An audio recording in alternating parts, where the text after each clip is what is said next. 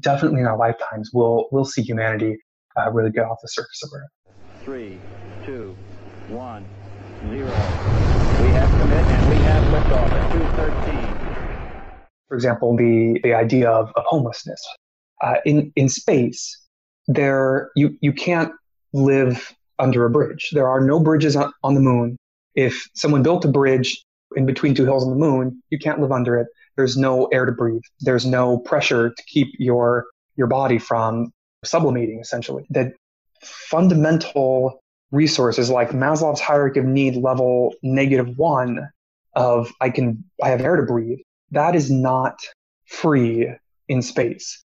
And importantly, any space habitat has to account for all of it. It has to be accounted in the books. We have to know how many people are using oxygen and generating carbon dioxide, because we need a system that can turn carbon dioxide back into oxygen for exactly that many people. And so all these resources, not just the air you breathe, the pressure that's there, the space that you take up, that is not free. Welcome to The Disruptors, the podcast about the future of all of us, where we look at the technologies, trends, and societal norms shaping our collective future. Hear the world's top minds share their insights and predictions on the convergence, direction, and ethics of exponential technologies transforming life as we know it. You can learn more and stay up to date at disruptors.fm.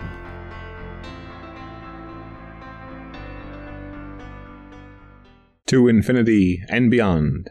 Did you ever look out in the night sky and wonder, what's out there? Did you think and dream bigger? Today's guest was inspired by the space race. I know he's had those thoughts, and he's working to get us there. Today we've got Eric Ward, the co-founder and CEO of both Odyne Space and Aten Engineering, two space tech startups that have tons of promise focused on getting humanity into orbit and beyond. At Odyne, Eric and his team are dealing with phase 1, the launch, and run a large nanoscale and microsatellite launch program. At Aten Engineering, they're focused on what to do once we get there with asteroid mining and how to become an interplanetary and exploratory species. And he's been featured in Fast Company and co-founded the MIT New Space Age Conference. In today's episode, where we go big and we go further, we discuss the main hurdles holding humanity back from becoming a spacefaring civilization, how politics and economics must evolve to suit space, why we're still probably a few years off from a moon or a Mars colony, despite what Elon thinks, the reasons governments won't play a large role in space exploration, and Eric's thoughts on the ethics of space. Ever thought about being kicked out of the habitat? Well, it could happen. It could be moral. We'll discuss. Without further ado, I give you Eric Ward. We choose to go to the moon in this decade and do the other things, not because they are easy, but because they are hard. Space. What gives? What's your story? How did it happen? I mean, so there's the obvious space fanboy part of, I think, my childhood, a lot of our childhood, and in particular, I bet anyone really working in the space industry has a similar story. For me, it was Star Wars. I listened to the music and loved it, and my mom's like, "Oh, maybe you should watch the movie." And I'm like, "Oh, sure." The music's from it, and obviously fell in love, and really captured my imagination of really what humanity's future could look like. I'm an explorer at heart, and there's a lot of really interesting places on Earth, of course.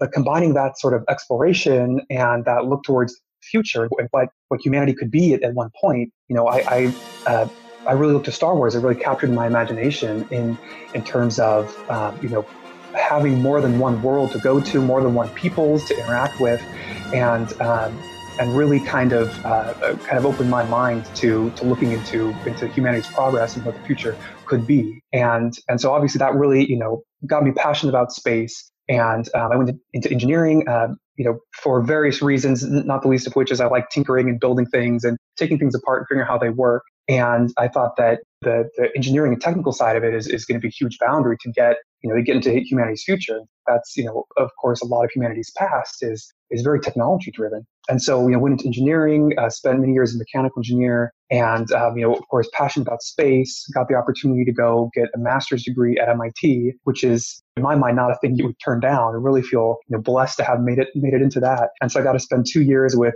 some of the smartest people in the world at MIT. I was studying system design and management. As you know, of course, spacecraft, spaceflight, all of these, the tools we use in that industry are these very complicated systems with very tight requirements. And so that obviously is a very important part of space. And I find a really fascinating way to look at these problems is rather than individual technologies, look at how they all integrate together in a complicated system. And so I studied at MIT, focused on system architecture and spacecraft systems, and really started thinking even more broadly than a complicated spacecraft to a complicated socio-technical system that is a spacefaring civilization. And that really kind of brought me to where I am today, trying to break down whatever barriers we still have to get into space. Because everything is different when you're living with your neighbors, literally for the duration of your lifetime. Why is it, just to jump back a little bit, so you went to MIT, you did some research, and now you're trying to commercialize some of that or get into the space industry. Why does it seem like so few researchers focus on the applications and implication? They're much more focused on the headspace versus the doing.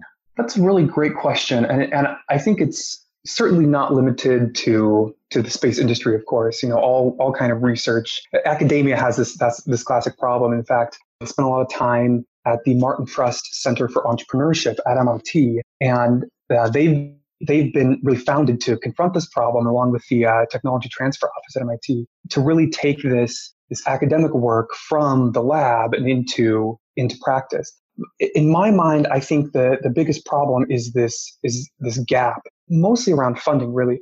A commercial endeavor, it has to be a sustainable business. It has to have customers that are willing to pay for value, and it has to be able to create this value for less money than the customers pay. I mean, that's kind of obvious, more money coming in than going out. But getting to that point is very difficult. And on the research side of things, there's very little focus on the potential profitability of what you're researching. The research is paid by grants and fellowships, and sometimes companies that are trying to solve more kind of headspace issues and get it kind of more from a consulting side of things. But when you're developing new technology, the research is really focused on what can we do that's never been done before. You're pushing the envelope. You're really looking at the fringe and figuring out how you can do it. But once you've done that, in order to have a business, you need to figure out how you can do it profitably, because, not so you can fill your pockets with cash, but so you can make a sustainable business and keep doing it and provide that value to customers. And if you can't do that profitably, you don't have a business, and that you can't spend money generating that value. But there's a big gap in the middle there, taking a technology or a methodology or a tool that you've developed in research in the headspace and figuring out how to do it in a way that generates more value than it consumes, and that customers are willing to pay for that gap. And that's a difficult problem. It's a difficult problem. And it's especially difficult if you have to play the public markets like Elon has had to do lately. Yeah.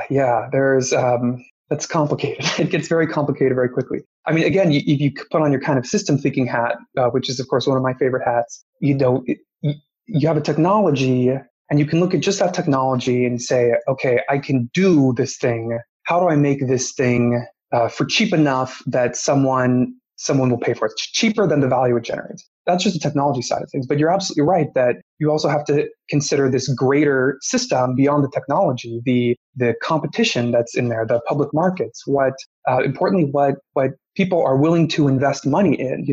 VC is one of the vital tools to bridge that gap, getting venture capital funding for equity. But they're often not going to just jump in on, hey, you have this research paper that has good science behind it, we'll give you money to turn into a business. They need to see more of those pieces start filter in. And so you've got to play the equity market, the VC market, figure out where to get angel funding, and go through all of these steps to kind of cross the gap from we have a technology or a tool or methodology to we have a product that we can sell. And that in and of itself is this complicated ecosystem of very many different moving pieces, all with kind of different requirements of what they want to see. And it is a difficult thing to kind of navigate, I guess. What are the unique challenges of starting a space tech startup? That's a great question.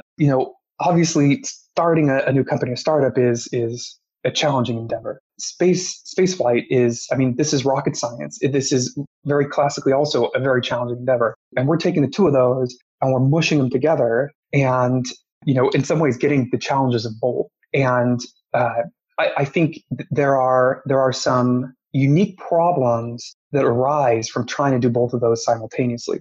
Of course, you have, the same problems that all startups face, the same problems that all rocket scientists face, or space scientists and engineers.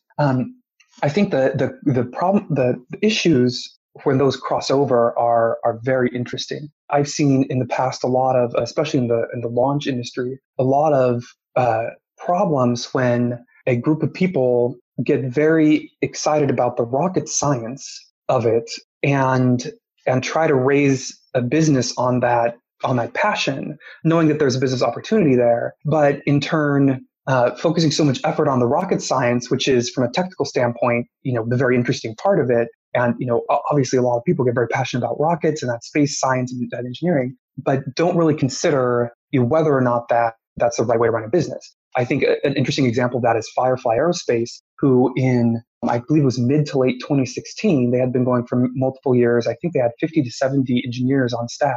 They missed a round of funding and had to close their doors. Furlough, I believe it ended up laying off most of their staff. And they had, for many years, obviously identified an interesting market opportunity in dedicated micro-launch CubeSats, but really grew this huge team to develop their own rocket engines and do this rocket science that, is difficult for a company like Lockheed Martin or Boeing or United Launch Alliance, but then trying to do that in this startup environment that really requires a different approach to engineering. And that, I think, is a very difficult problem, in particular for the space entrepreneur, to balance the difficult technical issues and the interesting technical issues with the constraints of running a startup and doing it lean and making the most use of your money to get to customers as quick as possible. I know part of what you're focused on is the applications, i.e. the economic drivers, and asteroid mining is something that has come up and something you're focused on. Mm-hmm. What are your thoughts? I know Planetary Resources is shut down recently. Yep. What are your thoughts on the future of asteroid mining and where we are and what a realistic time frame might be? That's a very good question, as most of yours have been so far. I think Planetary Resources is definitely a complicated situation, and I certainly don't know all of the details. I would suggest that they kind of ran into the problem I talked about earlier of over-engineering for a startup while having to balance how do you under-engineer for a spacecraft.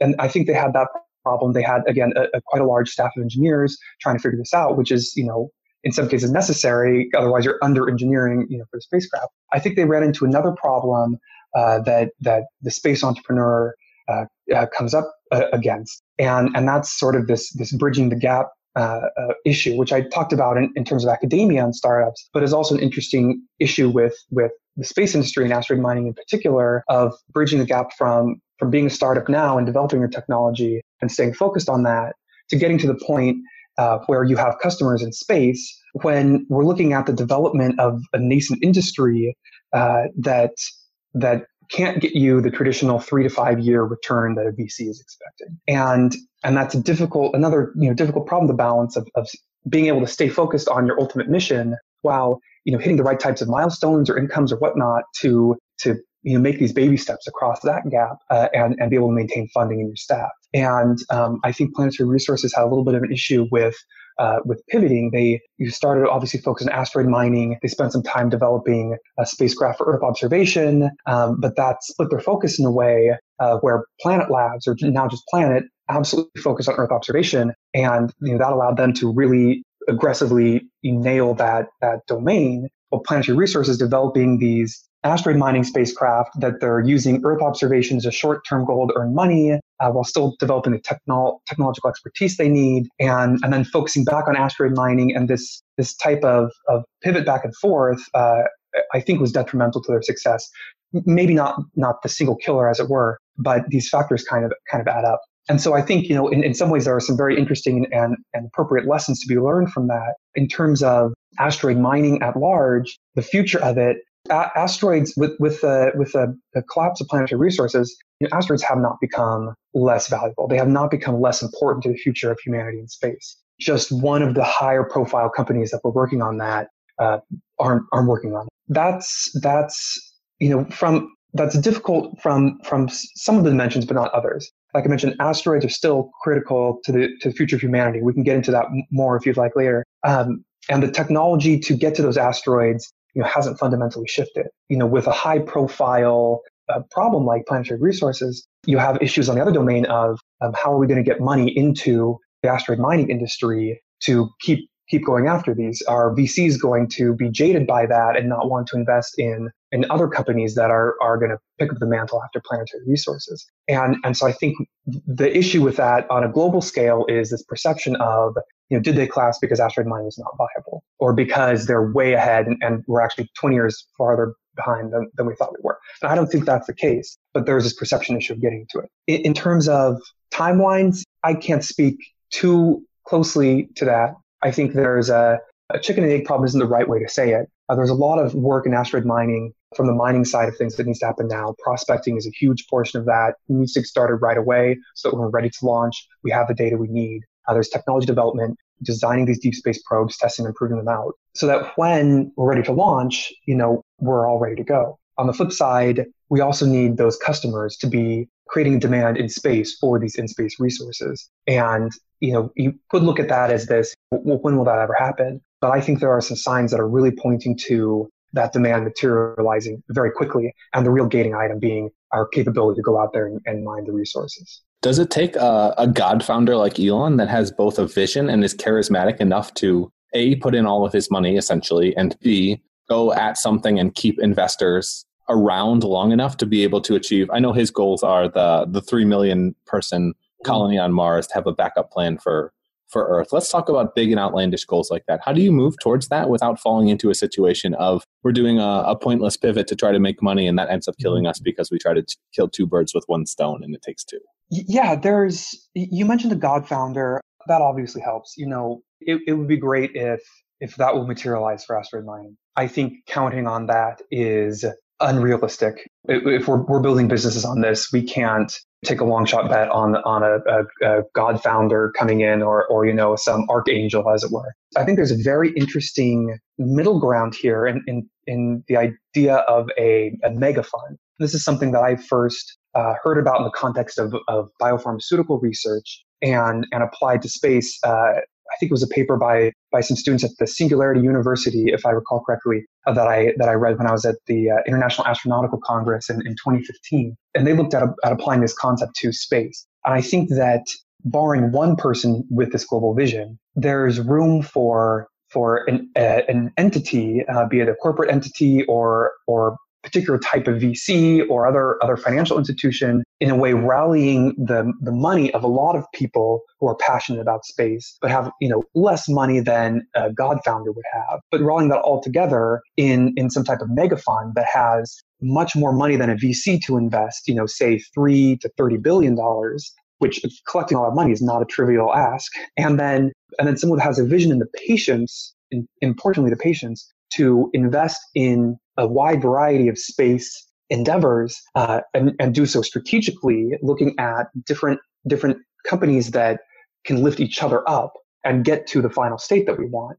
and make these investments across the industry and with a strategic eye and with the patience to wait longer than the 3 to 5 years, but give it 10 to 20 to 30 years return, that could be very powerful. And I would suggest a mega fund that is investing in multiple different areas strategically could be even better for the future of the industry than a single founder putting a lot of money into one endeavor and driving it really hard. That's what we're looking at building with the Forever Fund, something that is a long-term fund that can have that focus of we don't need returns now. That's the biggest problem with ventures. It has a 5 to 12 year time horizon. The SoftBank $100 billion fund is moving in the direction of what you're talking about, but not necessarily the same type of breakthrough tech. It's much more incremental tech. Right. And this could help with all of these issues we talk about, this gap that you bridge from brand new technology to a business that runs, this gap between working on technology that is going to be wildly profitable in 10 to 20 years. And some very large fund with patience and a strategic eye could do that. And I think that's actually another important point. And I talk about the strategic eye, and of course I think of this from a system architecture standpoint, which also sort of gets into this third option of, hey, we don't have a mega fund, we don't have a God founder. How do we go from where we are now to where we want to be? And if you can envision, which maybe isn't quite the right word, let's say define what that future state is. If you can define what you think the future of humanity in space should be in 50 years and 100 years, and look at that system, look at the architecture of that system. Where are these people living? How much resources are they consuming? How much resources do they need to in place the infrastructure that they'll be making use of? What's the mean time to failure of these components? How much do we need to repair? How are we going to do that? All of these, obviously global architectural issues, but get down to even the accounting of resources in and out of a moon and a Mars habitat and how they work together. If you can, model in a way and define that system, then we can start looking at, well, here we are now in the present. What components of that future architecture are we missing? And which one, though, and how can we design them in a way that builds logically, that creates a smaller system in Earth and in Earth low orbit? And how can we design that system in a way that the components we're working on now are going to be profitable for the short-term human system, in making sure that those, that technology is going to be applicable to this far future system. And we grow from that LEO to that cislunar space. If we're on the moon and in LEO and on Earth, what technologies and capabilities do we need? And how can we design those in a way that they're also applicable to that inner solar system, human collective? And I think looking at it from this systems perspective that layers on top of itself, we can identify some very important, technologies and important avenues of effort in the short term that will provide us these shorter term gains in this near term spacefaring, civilization, but will also be able to be extended to this long term, more extensive spacefaring civilization in a way that we don't end up duplicating effort or having to redesign things from the ground up, because every time you add an obstacle like that, you're making it that much harder to get humanity, where we want it to be. Speaking of which, what are the prereqs, both economically, politically, and technologically, to become a spacefaring nation? I'll make you go even further. Okay, all right. You say socially, technologically, and politically or economically. Politically, economically. I could probably talk for hours on each of those. Obviously giving all of these a big amount of thought. Perhaps I'll give you a kind of snapshot of each, and we could delve deeper if you want. And let's start politically, because that's an interesting place to start, I guess. I think there are two big political steps we need to make.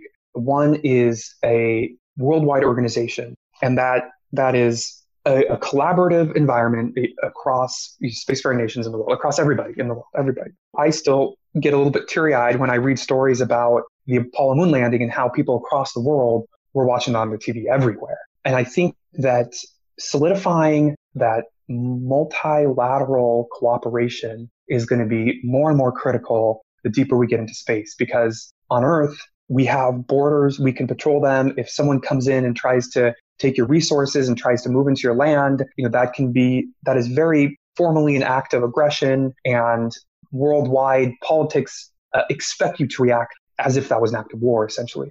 In space, where we don't have those similar property rights, where the US and China and Russia and Canada and Europe and India, etc., we can all get to the moon equally well. The territory blurs. And I think the most productive way to deal with that is shift our politics to this multilateral cooperation and this attitude of we as humanity are going to the moon, not we as the United States are going to the moon, or we as the European Union, etc. So I think politically, multilateral cooperation is really important. And I think the legal framework is vitally important. We've got the Outer Space Treaty of 1967. There's no teeth to that. There's no enforceability. If there was, there's still a clause where any country can drop out with 6 months notice. There's this clause of no claims of sovereignty, no national appropriation, but that is a little bit vague. And in fact, the U.S. and Luxembourg have both gone on record enacting laws that support countries from companies from their country to go mine in-space resources and claim legal ownership over the resources that they extracted, while not claiming ownership of the asteroid that it came from or the section of the moon that it came from.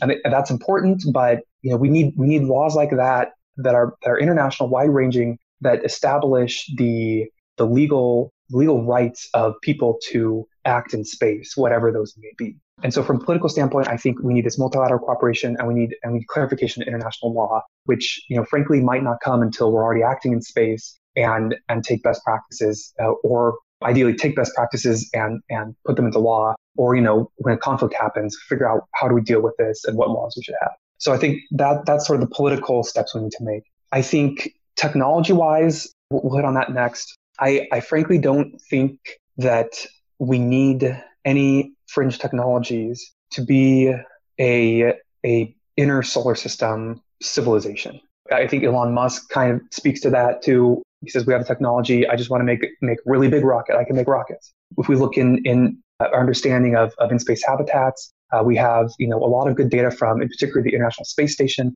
There's a lot of engineering work to be ironed out in how we translate that to a Mars habitat or a lunar habitat. But it isn't brand new technology. In fact, I'd point, well, we'll get into that later. There's a lot of engineering work to take technologies we have now and translate that into the scale and the location and the slightly altered environment of these in-space outposts. But there, from a technology standpoint, I don't think there are any glaring gaps in what we know we can do. There's just the effort to do the engineering work to make it space ready. And then finally, you mentioned socially. I guess I'll touch on economically kind of separately from social and political. That BFR and a 1 million person Mars colony is a huge economic endeavor. And the better technology we have, the cheaper it will be to do that. We have the technology now that can get us there. It's going to be expensive. Better technology might make it cheaper. And so in some ways, those go hand in hand. How much do we spend on technology development now to make colonization efforts cheaper in the future or, easier to do, versus how much do we spend getting those colonization efforts underway now? And I think a big economic driver is resources, as it has been in the past, as you can look into colonization, expansion efforts in humanity's past, some more successful than others, some more ethically responsible than others. But there's always been a driver of the economic frontiers that expanding our sphere of influence allow us to reach. And so, I doubt we're going to find reserves of oil on Mars. If we did, I'm sure we'd send people there. But I think establishing economic activities in space is going to be a huge driver to bringing more money into the industry that can fuel more technology development and more expansion efforts. And then finally, social. I think this is a very interesting question, and I don't fully understand all the implications yet, but I've been mulling it over for quite a while, as you can imagine. I think there are some interesting social and cultural shifts that are going to have to happen that will happen naturally regardless, but that we should start thinking about now. One of these is, for example, the idea of homelessness. In space, you can't live under a bridge. There are no bridges on the moon. If someone built a bridge, in between two hills on the moon, you can't live under it. There's no air to breathe. There's no pressure to keep your body from, sublimating, essentially. That fundamental resources like Maslow's hierarchy of need level -1 of I have air to breathe, that is not free in space. And importantly, any space habitat has to account for all of it. It has to be accounted in the books. We have to know how many people are using oxygen and generating carbon dioxide, because we need a system that can turn carbon dioxide back into oxygen for exactly that many people. And so all these resources, not just the air you breathe, the pressure that's there, the space that you take up, that is not free. That needs to be accounted for. All of these things need to be accounted for. People need to be able to develop these systems, to maintain these systems, and there's no margin for kind of living freely off the grid, as it were, from these systems that we humans have put in place to support life. I think the first generation is going to be pretty obvious. You send people to the moon to set up a habitat. They all have roles and responsibilities. They have, essentially jobs to set that up that provide value to the colony as a whole, that they're given back that value in food and light and air. As the generations move on, we need to have some type of cultural and societal shift to how we deal with work and value, both generating it and receiving it, because freeloading is not an option in an intentionally designed, life support system. That's interesting that you bring that up. Do you think it will be so constrained, or as we're moving towards, at least on Earth, a more abundant future where we can manufacture what we want, energy is becoming closer and closer to free, it will eventually get very, very close? Do you think that some of the same implications will play out in space, or will space be the Wild West? I have kind of two answers to that. The first one is, personally, I'm unconvinced of the idea of a post-scarcity future. Humans have the annoying capability, like any organism in a trophic system, they expand to use all of their resources, and when they have used them all, they stop expanding. We're intelligent and sentient, but I don't think that has completely elevated us beyond this idea of we have free energy. I'm going to find something really interesting to do with a ton of energy.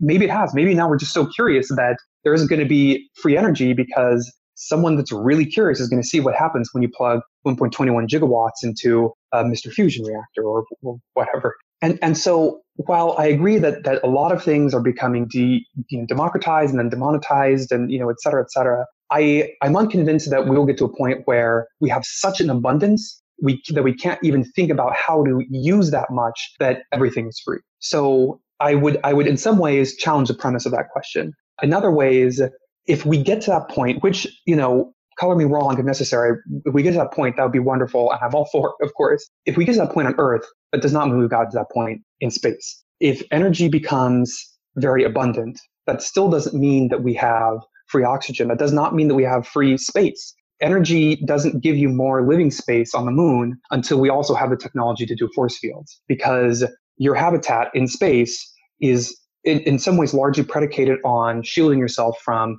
radiation from the sun and from cosmic radiation outside our solar system. And you don't have that extra space until you have built a habitat over it. And the freer the energy, the better you can pay a robot to lay a regolith on top of a structure. Someone's got to design that robot, keep it running. Another issue is food.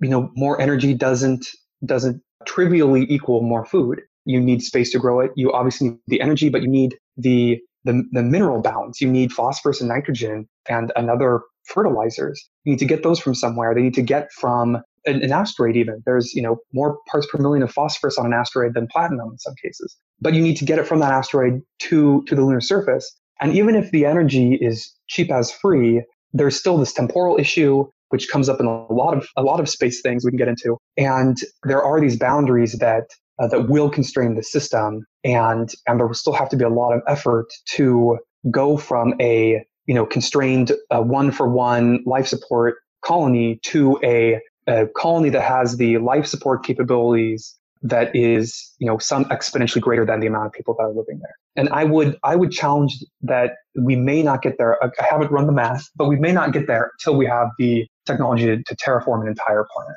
And realistically, we'll probably be living in off-planet habitats, O'Neill cylinders, etc., Dyson swarms, just because it is so much easier to do on a shorter time frame than it is to terraform a planet. But what I wanted to ask or bring up is, do you think in space we'll have similar dynamics of politics and economics? Will it be capitalism? Will it be democracy? Will space have their own countries? How do you see things like that playing out? That's a great question. I've been thinking a lot about that, and I can, as a thought experiment, I can come up with systems that should be fundamentally stable, but answer that question very differently. They're very different architectures to those societies. I would, like we have on Earth, I would not be surprised if in 200 years we have multiple different answers to that question at different places in space. As to, is it a democracy? Is it capitalism? I think that in some ways gets back to my previous point about how you deal with the fact that everything needs to be accounted for. Everything needs to be paid for. The air you breathe needs to get paid for somehow. There should be a cultural shift where every person has the responsibility to generate the value to the civilization that is equal to or greater than the oxygen and the pressure and the food, etc., that they need. Can that work in a capitalistic society? I think so. But then we're looking at ethical shifts from in terms of ways to deal with a freeloader. When you have an undifferentiated resource like oxygen that you can't exclude people from. Do I think that could work in a purely socialistic way? Absolutely. I think that similar, you need an economy that's not capitalism. You need some economy that can deal with people generating different types of value and receiving similar value, and you need, again, some cultural shifts in terms of what people's expectations are in a more socialist environment. I think they could both work, and I think they could both fail. And And there's a total spectrum of utopia to, abject failure, and to some dystopian scenarios in the middle where the societal expectations, the culture has not shifted appropriately to deal with the unique problems of living in space. If they haven't shifted in the same way that the economy and the politics have shifted, we'll run into some very interesting and potentially catastrophic problems. Like tossing the homeless people outside the home so they... Exactly. That's the thing. That is a solution where if you can't pay for your food and water and you're a week in deficit, you get thrown out of the airlock. And I think of that in abject terror, but that is a reason might not be the right word. That is a fundamentally stable ethical shift to match a capitalistic society living in space. And that ethical shift would have to happen where that society agrees that it is ethically okay to put someone out of the airlock so that they do not endanger the entire colony by consuming resources that aren't accounted for. Whether or not I'm for that, I'm not gonna hang my hat on that, of course. But my point is that is an ethical shift that matches an economic and political shift that provides a solution to living in space. I mean, if you get to that utilitarian of a system, you might as well just chop them up and roast them. Potentially, yeah. That's exactly. If you throw them out the airlock, then they have in effect stolen a lot of nitrogen and phosphorus and other minerals that you need to grow food that they didn't pay for. But in a different side of things, if there's this ethical shift to a more cooperative environment and a similar economic shift to a more socialist or communistic society, that can also be fundamentally stable, where if someone can't pay for it, then they don't get thrown out of the airlock, but we all rally together to help them find a way that they can generate value for the company, for the community. And then you get to have arguments like, well, is this poetry valuable for the community? Or, is this poet willing to help grow crops, for a day job, or, that sort of thing. But and there are many, scenarios in between on either end of that as well. But it is this multidimensional problem. I do think that it's going to be different than what we see in the US on the ground. I think it's going to be different than any country we see on the ground. There will probably be two O'Neill cylinders close to each other, one where they'll ship you out the airlock, essentially, one in which they'll, deal with it very differently, but would have other expectations of you. But I think fundamentally it will be different in space than anything we see on Earth. One thing you see about government is its purpose is to make itself larger. And there's pretty much no other purpose. I mean, there's some other purposes, but it's primarily to grow itself. How do you see the expansion in space being? Will there be new countries created? Will countries try to claim other countries? I don't see any countries on Earth being super keen about giving up tax dollars, et cetera, for people that are expanding, especially a country like the US, where regardless of where you live, you still get to pay your beautiful taxes. Yeah. I would, again, I'm going to counterpoint a little bit. I would suggest that the purpose of government isn't to expand. I think the drive of many humans in control of government is to expand that government. But fundamentally, the government is intended to pool the resources of the community to provide non-exclusive benefits to the whole community, such as a police force that protects everyone, roads that everyone drives on. In space, it's the air that everyone breathes, etc. And so when we talk about the reality of terrestrial governments, how they're run, how they're set up, their intrinsic desire to own, as it were, more resources, to bring in more taxes, to be able to continue running their thing, that isn't going to disappear.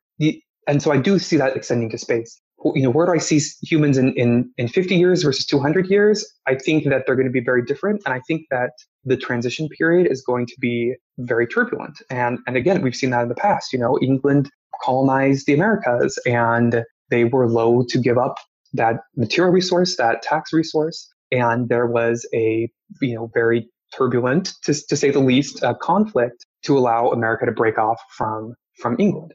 I don't think it makes sense in 200 and 1,000 years that there is the United States, the United States of America, rebrands the United States of the Inner Solar System, and they have, 4 states on the moon and 20 states on Mars. That in 1,000 years, that doesn't necessarily make sense for those people on the moon and on Mars. That local governance is important to any community, I think, to be able to control their government and their resources in ways that are beneficial to them. Because people in the United States on Earth are not going to want to spend United States tax dollars to pay for air for people on Mars. The people on Mars find that vital to their survival. In the short term, I think a lot of the activities are going to be commercial in space. I don't necessarily see governments having the wherewithal to begin colonizing, but those commercial activities are going to happen under a country's flag. Hopefully we have this multilateral agreement so that companies aren't shopping around to,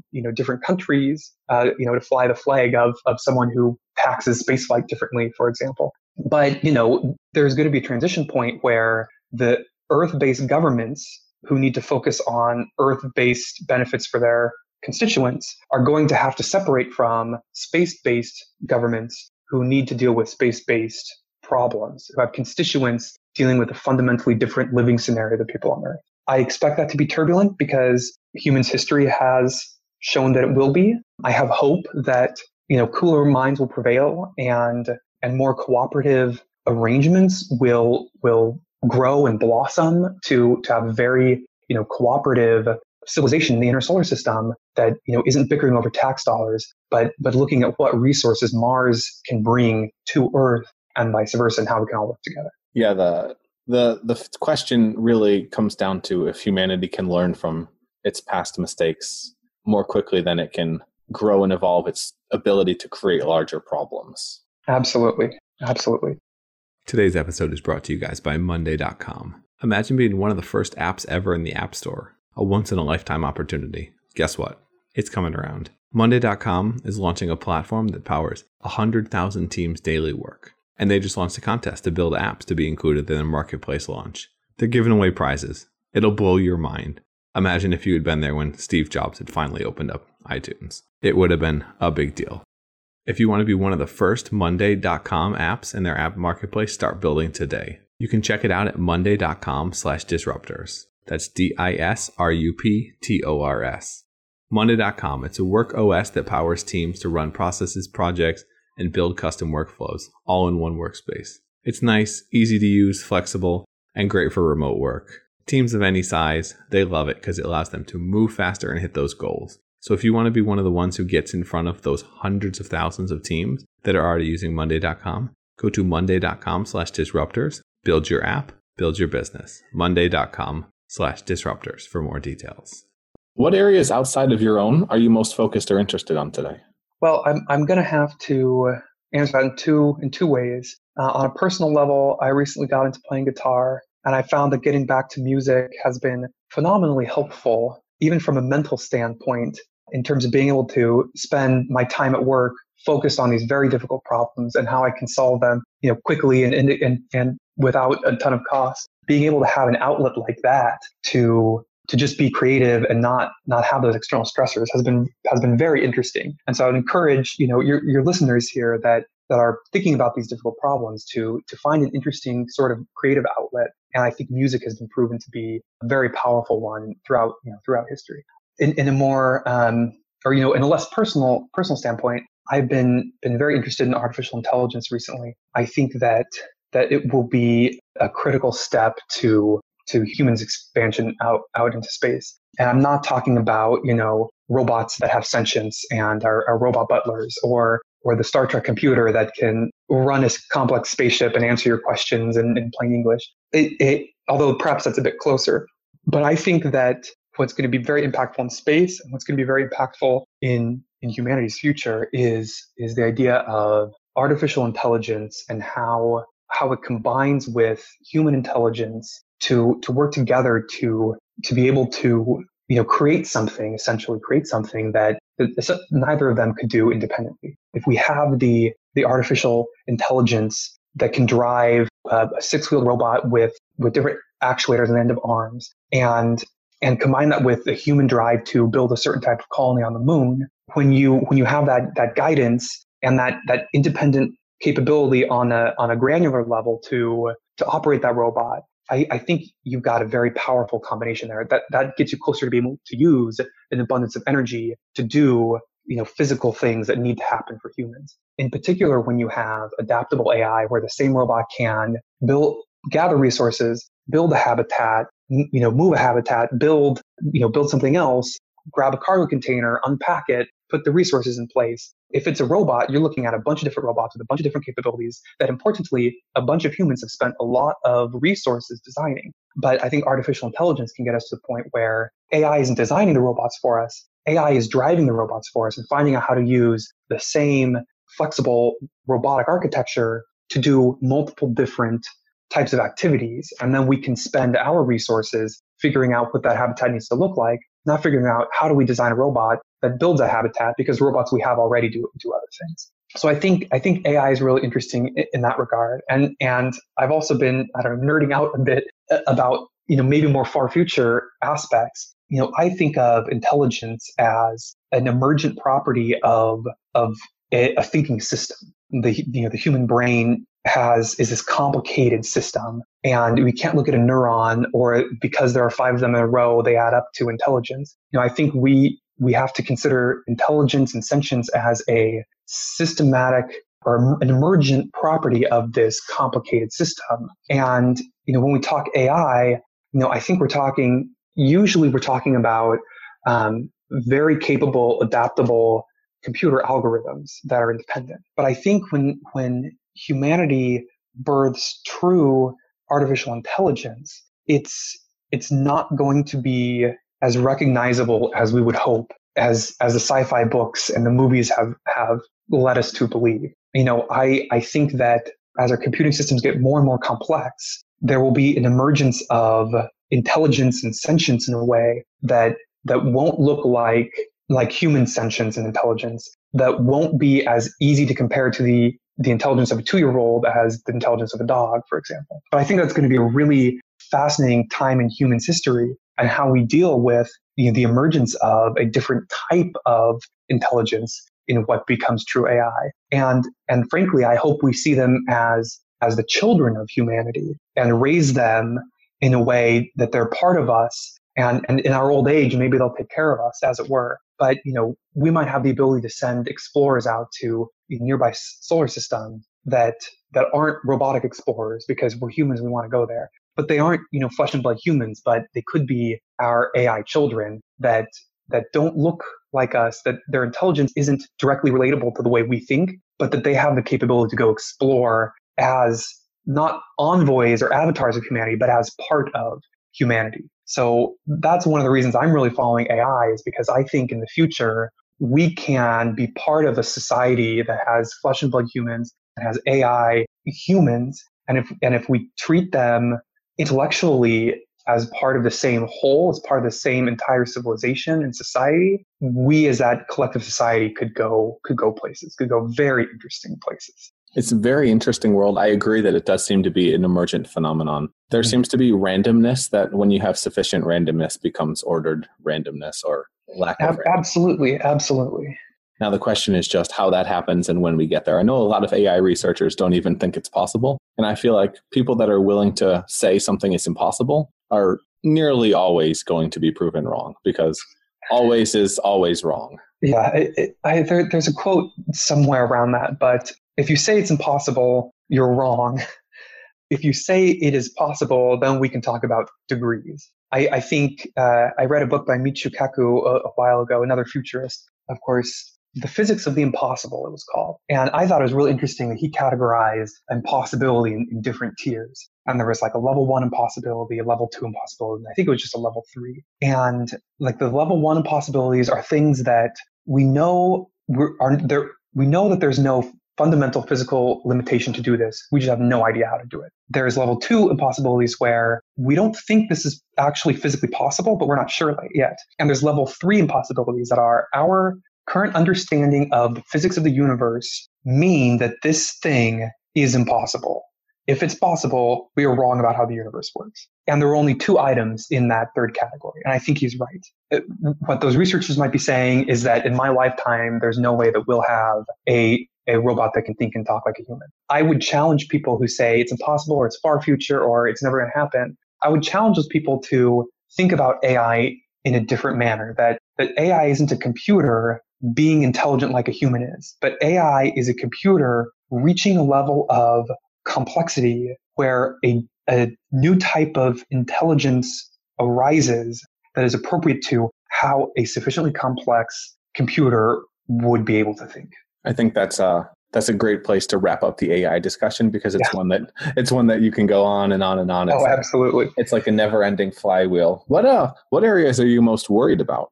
Oh, that's a great question. I think there are the obvious areas of big failure points, reasons why Elon Musk wants a backup plan for humanity, et cetera. And so we can kind of, gloss over those for now. I'm an optimist at heart. I fundamentally trust us not to nuke the world. Whether or not that trust is misplaced is a different conversation. You asked what I'm worried about. I would suggest maybe I'll answer a slightly different question and let you know what I think the three biggest gaps that we have in getting to being a spacefaring civilization are. And I guess I'm worried about successfully closing those. And things that, 5 years ago, I never would have really considered. I would think this is pretty mundane. But when I was at MIT and started really thinking about the architecture of human civilization in space, it occurred to me that these three big gaps are transportation logistics, sustainable agriculture, and clean energy, where obviously these are very important problems on Earth, not exactly something that personally I get passionate about. But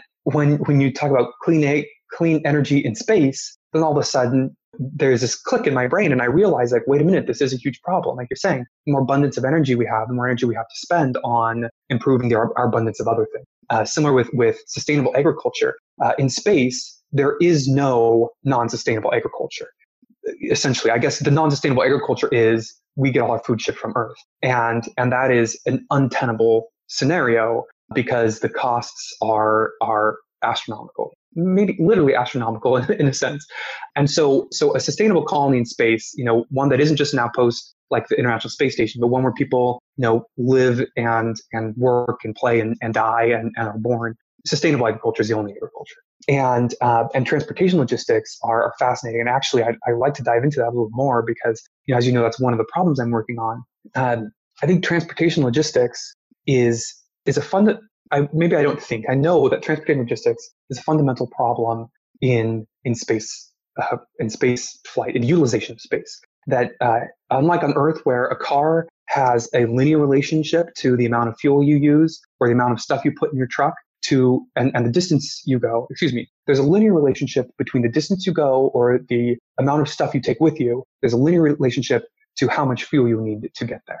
The more stuff you bring in your truck, the more fuel you need, but that's a linear relationship as well as distance. In space, that is not the case. We're operating in Newtonian physics here, where an equal and opposite reaction is necessary for any reaction that you want, and there's no ground to push on. And so we've been constrained by the rocket equation. Some people say the tyranny of the rocket equation. And that's where you have a logarithmic increase in the amount of fuel you need based on a linear increase in the distance you're going. We call it delta V, the amount of velocity you have to change to go to a different orbit. And so the amount of delta V you need and the amount of payload you take with you, those are now logarithmically related to the amount of fuel that you need to power this rocket. And that exponential relationship, fundamentally constricts your activities in space and how you can go places and move mass around and deliver goods. And I think this is really a key area where developing better rockets is important, but in-space resource utilization is really going to be the key in opening up the solar system to us, where if we can get resources in space that we use in space, now we don't have to exponentially, at exponential cost, deliver those resources from Earth. And that's why asteroid mining is I think, critically important. If we can get water in space, we can use it as fuel to go farther. And now we've chopped up those delta V requirements to get to Mars from this one huge leap, and therefore this exponentially large amount of cost to do it, to a couple small leaps from the surface of the Earth to Leo, and from Leo to a Mars transfer orbit, and from Mars transfer orbit to Mars. And these chunks are smaller, and you've got an exponential improvement in the amount of fuel and therefore the cost it takes to make that transportation happen. And yep. I think you understand that transportation logistics are vitally important, and I think asteroid mining and in-space resource utilization are really going to be key to opening up humanity to space. Yeah, without gas stations, we wouldn't get very far. Are you saying the logarithmic distance, is that based off of launching from Earth or out of gravity, or is that also starting in space and going somewhere else? It's both. Anytime you want to move a rocket, you want a rocket to change its orbit, or sitting on the surface of a planet, you're essentially affecting its velocity. And so if you want to change from an Earth-centric orbit to a heliocentric orbit around the sun, and then to a Mars-centric orbit, every time you're doing that, you're changing the velocity of the rocket. It's going faster or slower, and it's going in a different direction in relationship to, the sun or these inertial reference frames, that Mars, the Earth. And so every one of those operations affects some change in velocity of the rocket, and that's that delta V. And so, and you're absolutely right. Every time you make any of those operations, the more payload you take with you, the exponentially more fuel you need, and similar to the size of that delta V.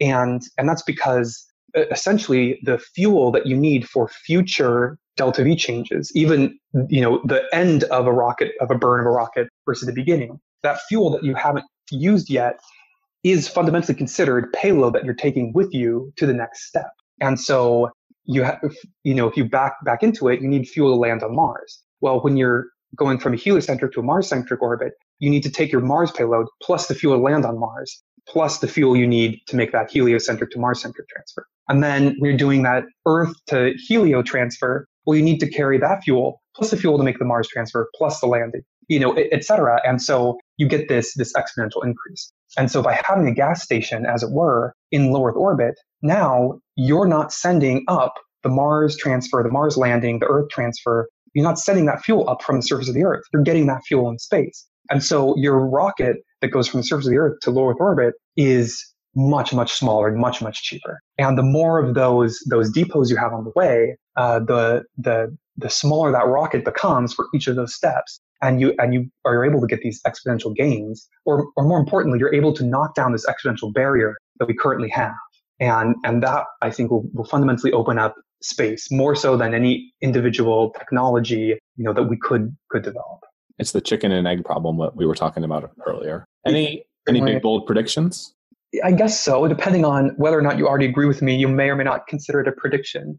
I think that it's going to happen soon. That might just be my internal optimism. But like I was saying, I don't think there are very many big leaps. The United Launch Alliance has recently come out saying they'll pay for water on the surface of the moon. I think they quoted $500 per kilogram, and they'll do it now. If you got the water there, they'll buy it. There are some of the chickens have started laying, as it were. I don't know how to carry that analogy forward, but there are things like that I think are beginning to lay this framework. There are people, like planetary researchers might not be doing asteroid mining right now. I would doubt that Deep Space Industries has given it up completely. I'm obviously still looking at this and working on asteroid prospecting with my company Aten Engineering. And I know we're not the only people interested in this. My hot take here is that once it gets started, it's going to explode. And that's going to happen a lot earlier than you might think by just guessing at it. I don't think we're looking at 50 years till we have people on the moon. It's going to happen soon, and it's going to be fascinating. That's how exponential technology works. They had 15 years for the Human Genome Project and finished 90+% of it in the last year. Right. Yeah, that's absolutely true. Once we have an orbital depot that wants a little bit of water, then we're going to have someone go get that water. And once we have that, then people can use that water from there, that fuel, to go get bigger asteroids, and the system will just really build on itself and snowball. And I think that definitely in our lifetimes, we'll see humanity really get off the surface of Earth. It's the flywheel of progress. Eric, I want to thank you for coming on. I've had you on for a while. What is one thing that you would want to leave people with? An ask, a call to action, a quote? Can be anything. Yeah.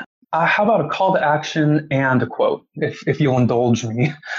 I would suggest that people get inspired or stay inspired. There was a spike of interest in space at the Apollo era that more or less disappeared. But if you block that off on this, somewhat or very subjective chart of humans' interest in space, I think we've had this steady and somewhat exponential growth. And my charge to listeners is be inspired about space. This is humanity's future in a big way. And even if you're not doing anything, just follow it a little bit. Get excited when there's a new discovery or new technology, because, we're all kind of in this together. And if you're not inspired about space, go get inspired about something, because that's just an important way to live, I guess. And I'll leave you with one of my favorite quotes by, I think Dr. Gabor is his name, from the mid-40s. And he said, "Futures cannot be predicted, but futures can be created."